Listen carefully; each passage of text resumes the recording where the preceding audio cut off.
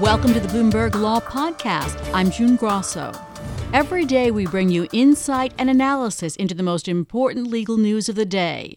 You can find more episodes of the Bloomberg Law Podcast on Apple Podcasts, SoundCloud, and on Bloomberg.com/podcasts. The Justice Department has approved T-Mobile's acquisition of Sprint, a deal that will reshape the wireless industry. Joining us is FCC Commissioner Brendan Carr. Thanks for being here, Commissioner. Thanks for having me. I appreciate it.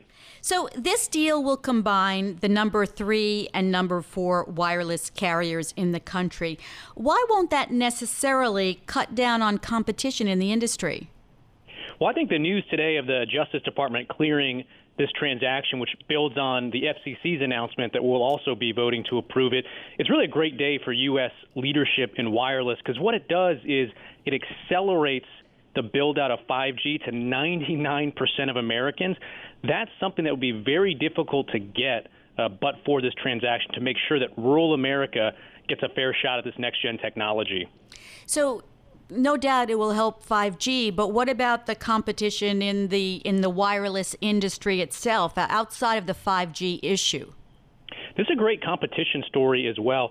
When you think about what it takes to compete in this new 5G world, for the first time, by combining Sprint and T-Mobile, you'll have a company of the same scope and scale that today AT&T and Verizon already are. So we'll have a third competitor of the same scope as those two for the first time. And that, I think, is going to unleash a new wave of competition that's really going to benefit consumers. There is still the obstacle of the lawsuit by a group of states that say the deal should be blocked because it would harm consumers. How big an obstacle is that? I think it's a far diminished obstacle in light of both the FCC's announcement and today's DOJ decision. If you look at those state complaints that were filed, or complaints by state AGs, they focused very narrowly on wireless service in the biggest cities in the country, New York, San Francisco. And the lens through which I look at this is very different. 5G competitive services are going to get delivered to those big cities regardless of what happens with this transaction. But the question we face at the federal level is how to make sure every other community also gets a fair shot. And I think that's why this deal is in the public interest. So this envisions or requires that there is an opening for another competitor, which Dish is supposedly going to fill. It's difficult to create a new competition, and a lot of the time that effort has failed. What is going to go on here that will ensure that that will not fail this time?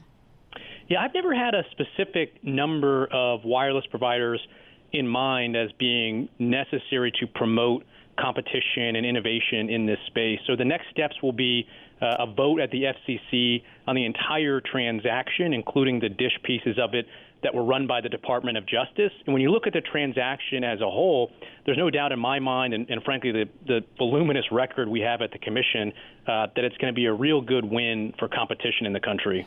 How long before this goes through with the lawsuits and with the votes that have to take place yet?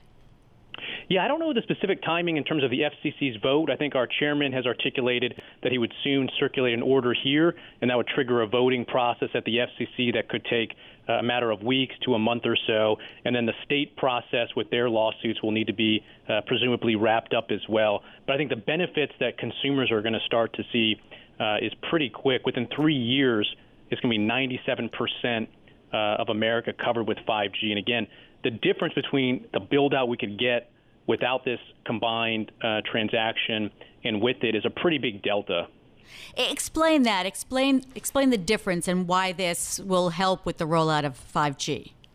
Yeah, so each company right now, Sprint and T-Mobile, have announced 5G build plans. But if you look at Sprint in particular, it's a handful of builds in a handful of cities that each company right now has some interesting assets, but they're not necessarily, without this deal, complementary assets. So you combine certain spectrum holdings unique to each company, you combine the investment, you combine the subscribers, and then for the first time, you get this ability to really accelerate the build-out beyond the announced plans that each individual company otherwise had. And what about the U.S.'s position with regard to other countries as far as 5G is concerned? How well positioned are we? We've had a really good run the last 2 years. At the end of 2016, we really were at risk of ceding U.S. leadership in 5G to China. And we've engaged in a lot of efforts of regulatory reform, and this transaction is just the latest piece to flip the script on that. So today already, the U.S. now has the largest 5G build in the world.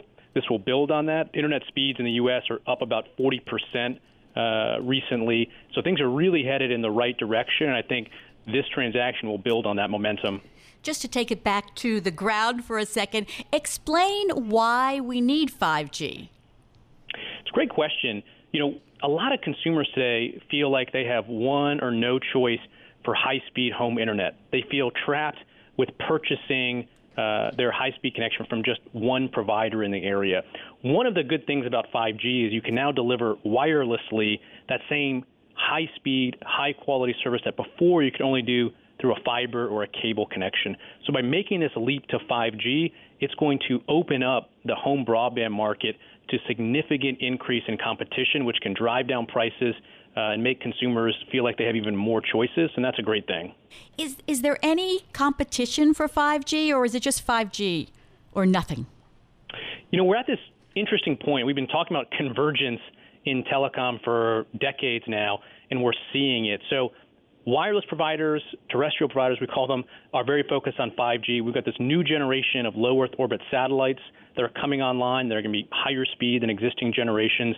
We have this new technology, or a technology that's being improved, called fixed wireless. So we're going to have competition from a number of different technologies, and that disruption is going to be a really good thing for consumers. All right, thank you so much for joining us. That's FCC Commissioner Brendan Carr. Thanks for listening to the Bloomberg Law Podcast.